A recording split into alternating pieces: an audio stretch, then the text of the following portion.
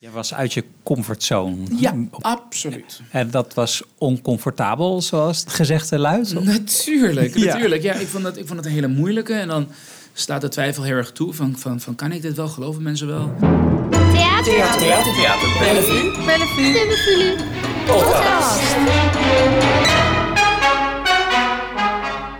Sahand Saheb Divani.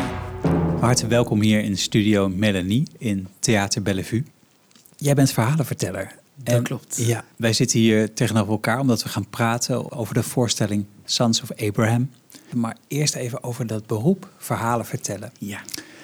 Ik weet niet of jij het je kunt herinneren, maar wij hebben elkaar best wel lang geleden al eens een keer ontmoet.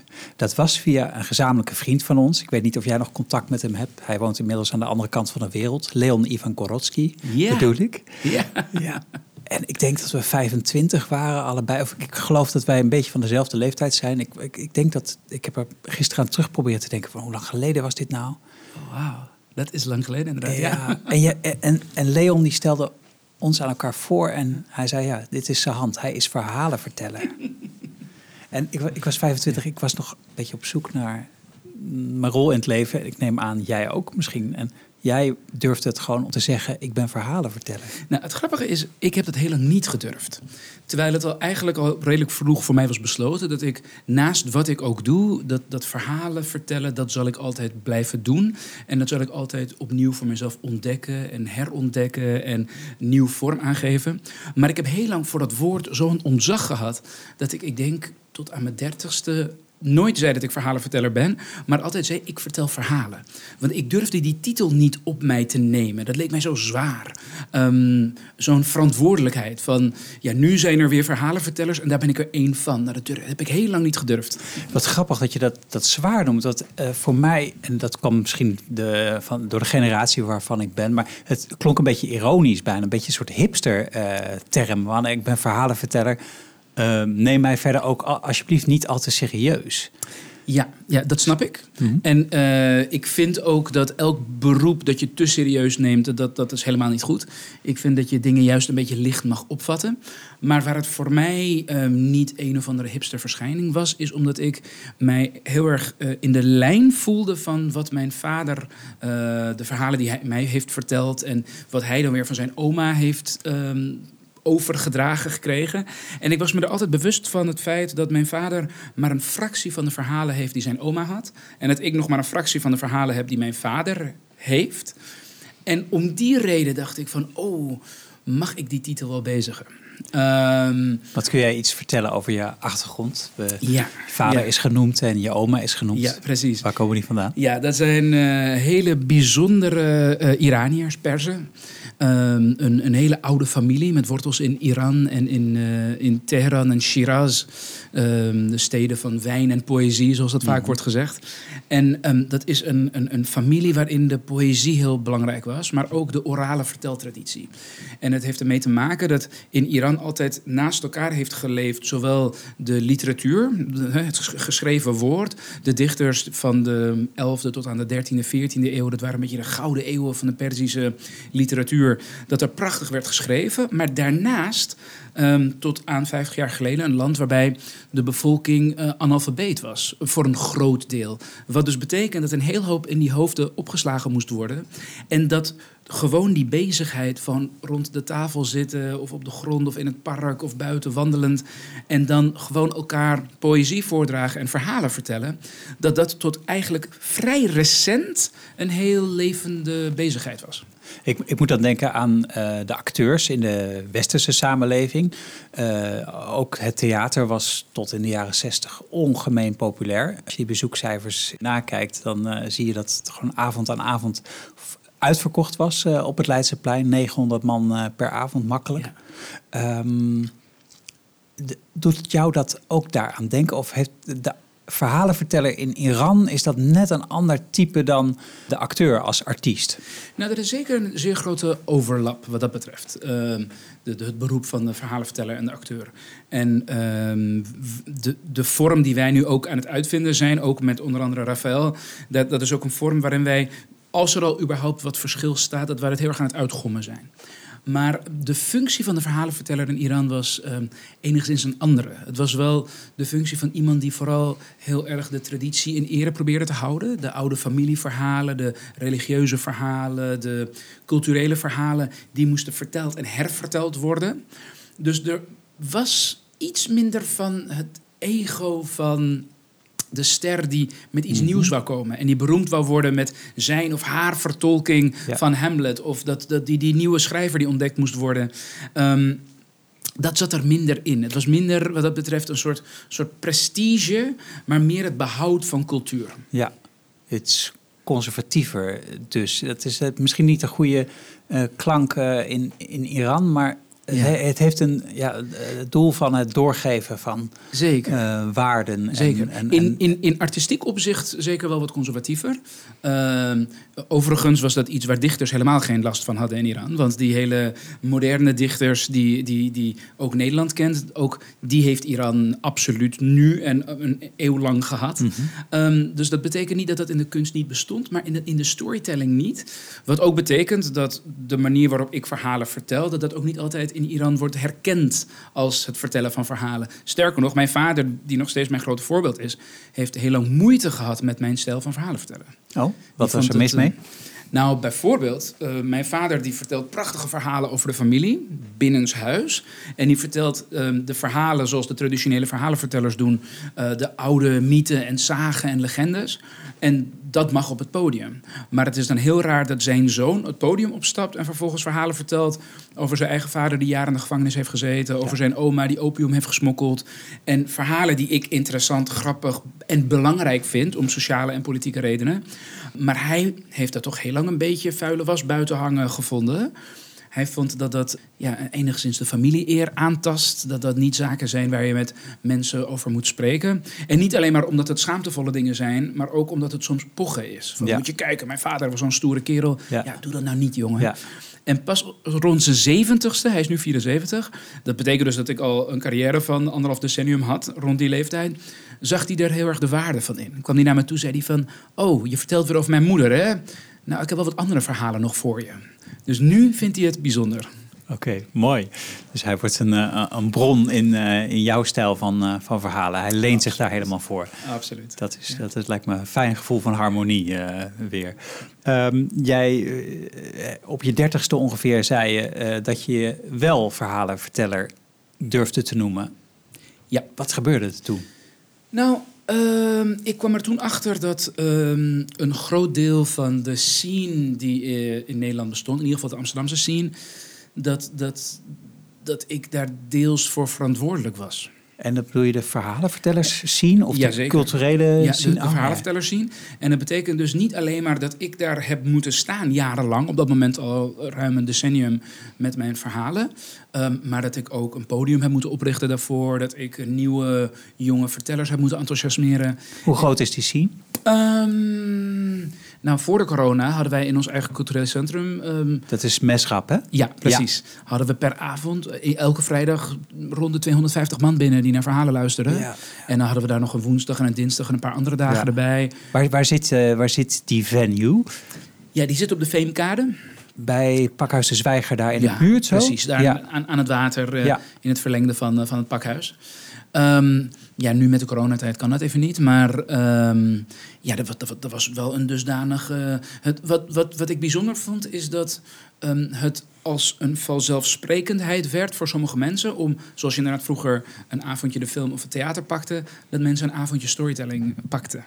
En dat er duizenden mensen waren in Amsterdam die met grote regelmaat dat dus deden. Ja. Die dus af en toe even langskwamen.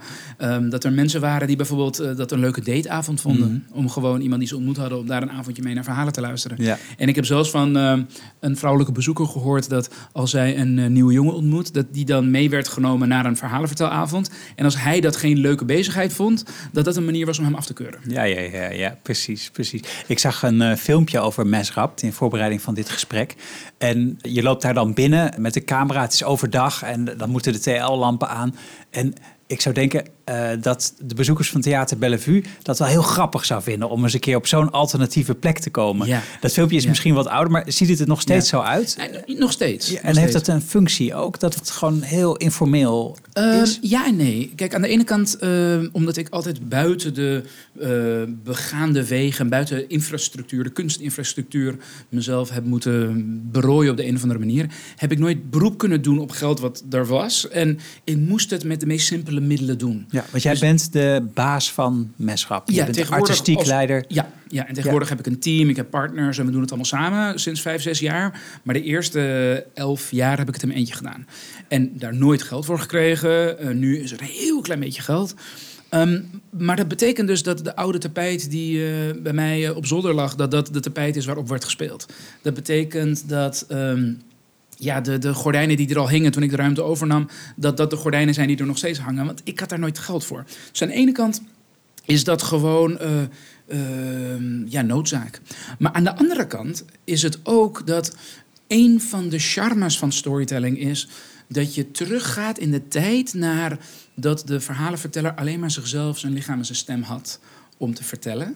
En dat de gezelligheid van de mensen, de warmte van het publiek en de lekkere voedsel die door een lieve mama werd bereid, dat voldoende was om sfeer te creëren. Dus dat betekent een soort teruggaan wat er nodig is qua techniek, wat er nodig is qua decor en ga zo maar door. Dus aan de ene kant noodzaak, maar aan de andere kant ook een hele bewuste keuze. Theater Bellevue podcast. Laten we het gaan hebben over de voorstelling Sons of Abraham. Ja. Die heb je gemaakt met Raphaël Rodan. En dat is al de derde samenwerking op het podium. Klopt. Ja, wij werken nu al 7-8 jaar samen. Hoe hebben jullie elkaar ontmoet? Wij speelden allebei op het International Storytelling Festival Amsterdam, zoals het toen heette. Nu heet het de Amsterdam Storytelling Festival. En dat is een plek waar ik dus als Amsterdamse verhalenverteller vaak speelde. Hij kwam daar uit Groot-Brittannië. En de toenmalige directeur van het festival, Arjan Barel, die zag er brood in om ons samen te laten werken. Die dacht, 2 jonge vertellers, de een uit Israël, de ander uit Iran, dat is sexy. Laat die maar lekker samen aan de slag gaan. Ook hun benadering is redelijk vergelijkbaar. Ze mengen allebei op een interessante manier muziek in de voorstelling. Ze vermengen allebei traditionele verhalen met persoonlijke verhalen. Dus dat was een goede match. En het was ook sexy om met hem te werken? Ja, zeker. Want wij zijn... Kijk, sommige mensen die denken bij storytelling dat het een beetje gezapig is. Verhalen, mythen, zagen. En hier stonden gewoon twee boze kerels van begin 30 toen nog. En die hadden het over zaken waar ze heel gepassioneerd van werden. Dus met het zweet op het voorhoofd waren we daar vol passie en liefde, maar ook venijn en andere heftige emoties waren we tegen elkaar en met elkaar en voor het publiek en tegen het publiek waren we aan het vertellen en aan het spelen. En wat ook interessant is dat net zoveel als dat wat ons samenbracht, wij ook in bepaalde zaken van elkaar verschilden. Dat is bijvoorbeeld dat Raphaël wel een theateropleiding heeft genoten en ik totaal niet. Want ik heb gewoon in de praktijk met mijn storytelling mijn podiumervaring opgedaan. Dat betekent dat we daarin elkaar heel erg ook aanvulden en complimenteerden. Zodat na die eerste show we gelijk een aantal andere shows moesten maken. En tussendoor ook en passant werden gevraagd om de directeurs te worden van het Amsterdam Storytelling Festival. Aha. Dus diezelfde plek waar wij elkaar hebben ontmoet, daar zijn we nu sinds 3 jaar artistiek leiders van. Ja, wat mooi. Dat is een goed succes. Ja. Sons of Abraham. Kun je er iets over vertellen? Ja, voor ons is dit een hele bijzondere uitdaging, zeker voor mij. En dat heeft te maken met het feit dat de eerste 2 grote voorstellingen die wij hebben gemaakt, naast alle kleine dingetjes die wij nog hebben gedaan, dat wij altijd onszelf waren op het podium, of een soort uitvergrote versie van onszelf. Maar ik bleef zijn hand en Raphaël bleef Raphaël. En dan vertelden we verhalen en soms gingen die verhalen over ons, dan weer over andere mensen. Wij hebben toen onze voorstelling voor het Fringe Festival in de Bellevue gespeeld. Mm-hmm. En een goede vriend van ons, wat een toneeldocent is, Tom Radcliffe, die was hier. En die vond het zo fascinerend. Die zei, ik wil graag een volgende voorstelling met jullie maken. Maar ik wil dat jullie dan een rol aannemen die het tegenovergestelde is van wat jullie instincten zeggen. Dus dat betekent dat bijvoorbeeld, ik praat even over mijzelf, die vrijgevochten Iranier die wars is van alle vormen van institutionele religie en een grote fan is van zijn leven hier in het Westen en heel dankbaar is dat hij niet in Iran hoeft te wonen. Mhm. Mijn uitdaging is om dan iemand te spelen die het heel erg gehad heeft met het Westen en die een soort hang heeft naar traditie en naar het Oosten en naar religie en de islam en ga zo maar door. Dat was zijn voorstel van Tom Radcliffe. Precies. Waarom was dat aantrekkelijk voor jullie om daarop in te gaan? Nou, omdat wij artistiek gezien bang waren dat we alleen maar onszelf zouden herhalen. Dus om die reden al was het interessant om een totaal andere richting op te gaan. Maar ook omdat het je scherpt in jouw denkwijze en je argumenten om wat je heel erg voor waar aanneemt en als vanzelfsprekend ziet, om het vanuit de andere kant te beargumenteren. En om eens te kijken of je dat kan. En als je dat kan, wat dat zegt over wat je ziet als gewoon die vanzelfsprekende waarheid. Maar dat betekende dus ook dat wij mensen moesten spelen die wij niet zelf waren. Wat een beetje traditioneel storytelling richting traditioneel toneel trekt. En dat betekende dus ook dat wij het levens van andere mensen moesten bestuderen. En dat wij uitkwamen op een stel Koerdische broers, waarvan wij vonden van die moeten wij dan gaan vertolken. En ja, ik ben geen Koerd. En ik ben niet iemand die hier net zit en in de illegaliteit zit. En ik ben niet iemand die heel graag terug wil naar Iran. Ook al houd ik van het land, maar ik ben een Nederlander. Ja. Dus voor mij is dat nieuw en interessant. Ja. Kun je eens vertellen over de Koerdische broers die we gaan zien in de voorstelling? Ja, dat zijn twee mannen die hier naartoe zijn gekomen een aantal jaar terug met die vluchtelingenstroom die iedereen heel goed kent. Hè? Met de mensen 2015 bedoel je? Precies. Ja, uit Syrië. En in hun geval komen ze uit Irak, maar dat heeft met dezelfde conflicten te maken. Ja. En zij komen hier op zoek naar een beter leven. Hun asielaanvraag wordt afgewezen. Zij belanden in de illegaliteit. En zij schoppen het tot schoonmakers in de Wallen. Wat vooral voor de wat religieuzere broer... Onze Wallen, de Rossenbuurt in Amsterdam, ja. Precies. En voor de religieuze broer is dat een uitdaging. Is dat een spirituele uitdaging om daar te werken. En waar het conflict over gaat, is dat eigenlijk die twee broers voor de twee verschillende kanten van de migrant staan. Namelijk de kant die vindt dat hij door het Westen te accepteren een deel van zichzelf moet uitgummen. En de kant die bang is dat je herinneringen aan jouw thuisland en je thuiscultuur, het behouden daarvan betekent dat je het Westen niet mag accepteren. Die spagaat waarin je terechtkomt. En persoonlijk weet ik dat het ook goed samen kan, maar dat geldt lang niet voor iedereen. En de tragiek van deze twee broers is dat de een heel duidelijk voor de ene kant heeft gekozen en de ander heel duidelijk voor de andere kant. En dat een conflict met zich meebrengt. Namelijk dat de een hier wil blijven en die vindt dat de offers die zij hebben gebracht om hier te komen, dat niet voor niets geweest moet zijn. En de ander die vindt dat ze terug moeten. En dat is heel pijnlijk voor twee broers. Ja. Dus dat offer zoals de Bijbelse Abraham moet brengen, dat zit hem in dat offer tussen die twee broers. En zit er ook een plot in de voorstelling? Of misschien wil je dat niet weggeven. Dat is misschien helemaal niet slim om daar nu over te praten. Nee, maar ik kan. Het enige wat ik daarover wil zeggen is dat er wel... er is een soort noodzaak om terug te gaan. En dat is namelijk dat hun moeder net is komen te overlijden. En als zoons wil je die begraven. Ja.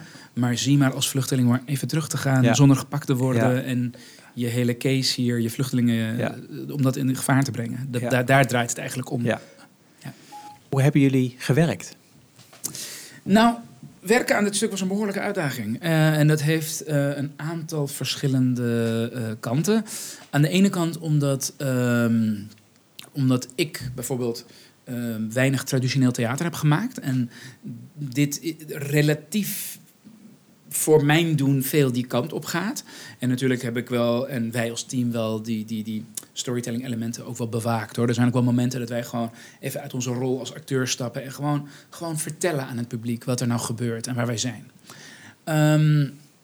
Dus voor mij was dat nogal een uitdaging. Je was uit je comfortzone. Ja, absoluut. En dat was oncomfortabel, zoals het gezegde luidt? Natuurlijk. Ja. Ja, ik vond het een hele moeilijke. En dan staat de twijfel heel erg toe van kan ik dit wel? Geloven mensen wel dat wat ik nu aan het doen ben? Maar we deden dat samen met onze regisseur Tom Radcliffe, wat een bijzondere man is die in zijn werk heel erg wordt gevoed door zijn levenservaring. En zijn levenservaring is dat hij 1,5 jaar lang in Calais, in de jungle zoals het heet, met de vluchtelingengemeenschap daar heeft geleefd. Die tentenkamp met al die koepeltentjes in die verschillende kleuren en de vrachtwagens die daar doorheen rijden. Ja. Dus die heeft daar hele heftige dingen ook meegemaakt. Maar dat betekende dus dat hij eigenlijk als een soort derde schrijver... We hebben het echt met z'n drieën geschreven. En het was dus niet van, oké, jij gaat even een script schrijven... en de regisseur die kijkt ernaar, die regisseert dat. Het was een heel lang uitgesmeerd werkproces. We hebben wel een jaar aan gezeten. En vervolgens was het dan tijd dat hij naar Nederland zou komen... en toen sloeg de corona toe. Dus toen hebben we een hele gekke constructie moeten bedenken... dat hij via de Zoom urenlang ons regisseerde. Wij zaten dan in de studio in Amsterdam. Hij zat in zijn huis in Kent, dat is net onder Londen. En zo moest hij dat maar zien. En ja, omdat hij dan ook weer niet alles kan zien... hebben wij een co-regisseur in de arm genomen, Julie Peters. Julie Peters, ja. Ja, en die heeft dus geholpen met vooral het heel erg de externe kant, de buitenkant. Maar ook niet alleen maar, hoor. Ze heeft ook meer dan dat gedaan. Maar dat was dus een niet echt conventionele maakproces voor ons. Begrijp ik. Maar mag ik nog even een keer terug naar jouw worsteling... misschien wel met het je eigen maken van dat acteren. Ik zit regelmatig in repetitielokalen... en ik zie regelmatig acteurs worstelen met een rol... omdat het gewoon hartstikke moeilijk is... om iets wat je nog nooit hebt gedaan je eigen te maken. Dus dat geldt in principe voor iedere acteur. Ja. Alleen ik kan het die acteurs natuurlijk helemaal nog nooit vragen... van hoe is dat nou? Maar daar ben ik natuurlijk wel heel benieuwd naar. En omdat jij zelf geen acteur bent... en ook nog heel veel andere kwaliteiten ernaast hebt... misschien kun jij er wel wat makkelijk over praten. Ja, kijk, dat vind ik... Ik denk dat je juist aan de verkeerde vraagt. Omdat ik ook niet de taal en de technieken ervoor heb ontwikkeld... om onder woorden te brengen wat het proces nou is... van het je eigen maken van een rol. En waar het dan bij mij wel lukt of niet lukt. Want de andere die studeert daarvoor 4 jaar lang. Maar kun je iets zeggen over bijvoorbeeld de gedachte... waarmee je naar bed ging in de dagen dat het even lastig voor je was?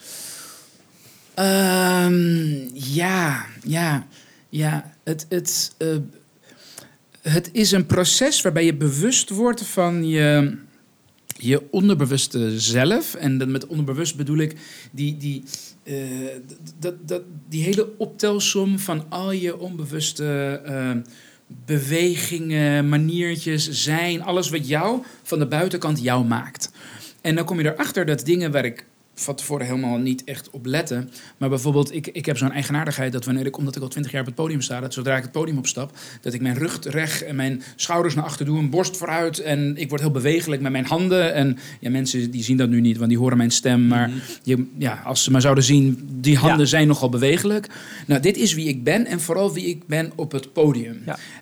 En dat is heel interessant, omdat ik als tiener, als klein Nederlands of klein Iraans jongetje in Nederland, met zijn toen nog zachte stem en soms het gevoel dat hij niet echt gezien werd, soms hangende schouders had en een holle rug en een beetje soms mezelf verstopte.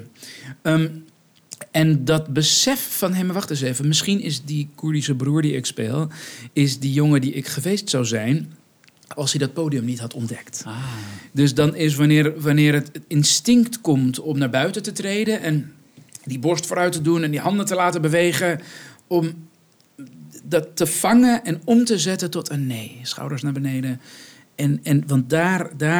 Want hij heeft niet dat uitbundige. Hij heeft diezelfde behoeftes die ik heb en die elk andere persoon heeft, om gezien te worden en liefde te ontvangen. Maar waar het mij gelukt is, omdat ik mijn stem vond in het theater, heeft hij dat niet. Ja. Dus de fysieke uitwerking voor hem is dat. En de emotionele uitwerking, de mentale uitwerking is dat hij een gemeenschap zoekt in de hele traditionele conservatieve islam. Ja. Dat is best indrukwekkend. Mooi antwoord. Ja. Bedankt.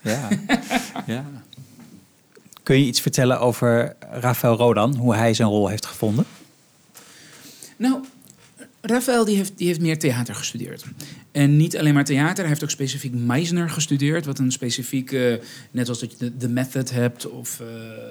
ga zo maar door, al die verschillende stijlen en manieren om tot jouw tot een rol wezenlijke te manier. komen. Ja, precies. Ja. Dus hij heeft Meisner gestudeerd en onze regisseur, dat is een van de grote docenten van de Meisner techniek. Dus dat betekende dat zij veel meer op één lijn zaten in het vinden van een taal, waarin hij zei van, nou, Rafa, voor jou maar te komen, dat betekent dat je dit gedeelte op deze manier persoonlijk voor jou moet maken. Dus die is er veel technischer mee bezig dan ik. En ja, soms ben ik daar ook wel jaloers op, hoor. Want ik heb soms het gevoel dat ik, wanneer ik heel vers op het podium stap, dat ik gewoon door mijn ervaring snel kan stralen. Want dat heb ik gewoon geleerd. 20 jaar lang gewoon het publiek pakken en mijn ding doen. Maar dan is dat het vaak. Terwijl Rafa, die stapt dan voor het eerst het podium op. En die is dan nog een beetje voorzichtig aan het aftasten. Maar dan 10 repetities verder, diezelfde scène die ik nog min of meer op dezelfde manier doe, of redelijk intuïtief de eerste keer iets leuks vond, die zit er bij hem zoveel dieper. En dan komt er opeens een emotie dat je denkt, wauw. Dus van buiten is dat heel imposant en soms jaloersmakend om dat te zien. Ja, wat mooi. Wat een leuke, spannende samenwerking.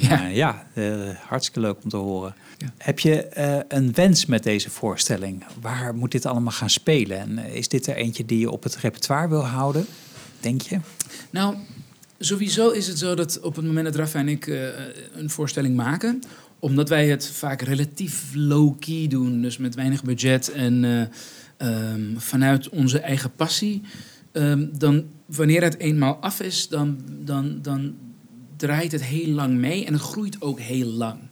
Dus bijvoorbeeld onze voorstelling, onze vorige voorstelling, Mijn Vader Held a Gun, dat was een vol jaar nadat wij die hadden ontwikkeld, dat hij toen eindelijk op het Fringe speelde. En toen won die Fringe Gold. En toen hebben we hem weer nog een heel jaar gespeeld. En toen werd hij pas opgepikt toen we hem al 3 jaar speelden, om 2 weken lang in het Théâtre National in Brussel te spelen. Met Franse boventitels.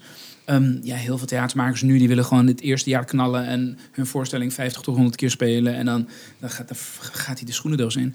Bij ons is dat dus niet zo. Wij spelen hem een tijdje en dan werken we eraan en spelen we weer. En ja, ik hoop dat als deze groeit zoals ik wil dat hij groeit, dat hij een soortzelfde leven beschoren is.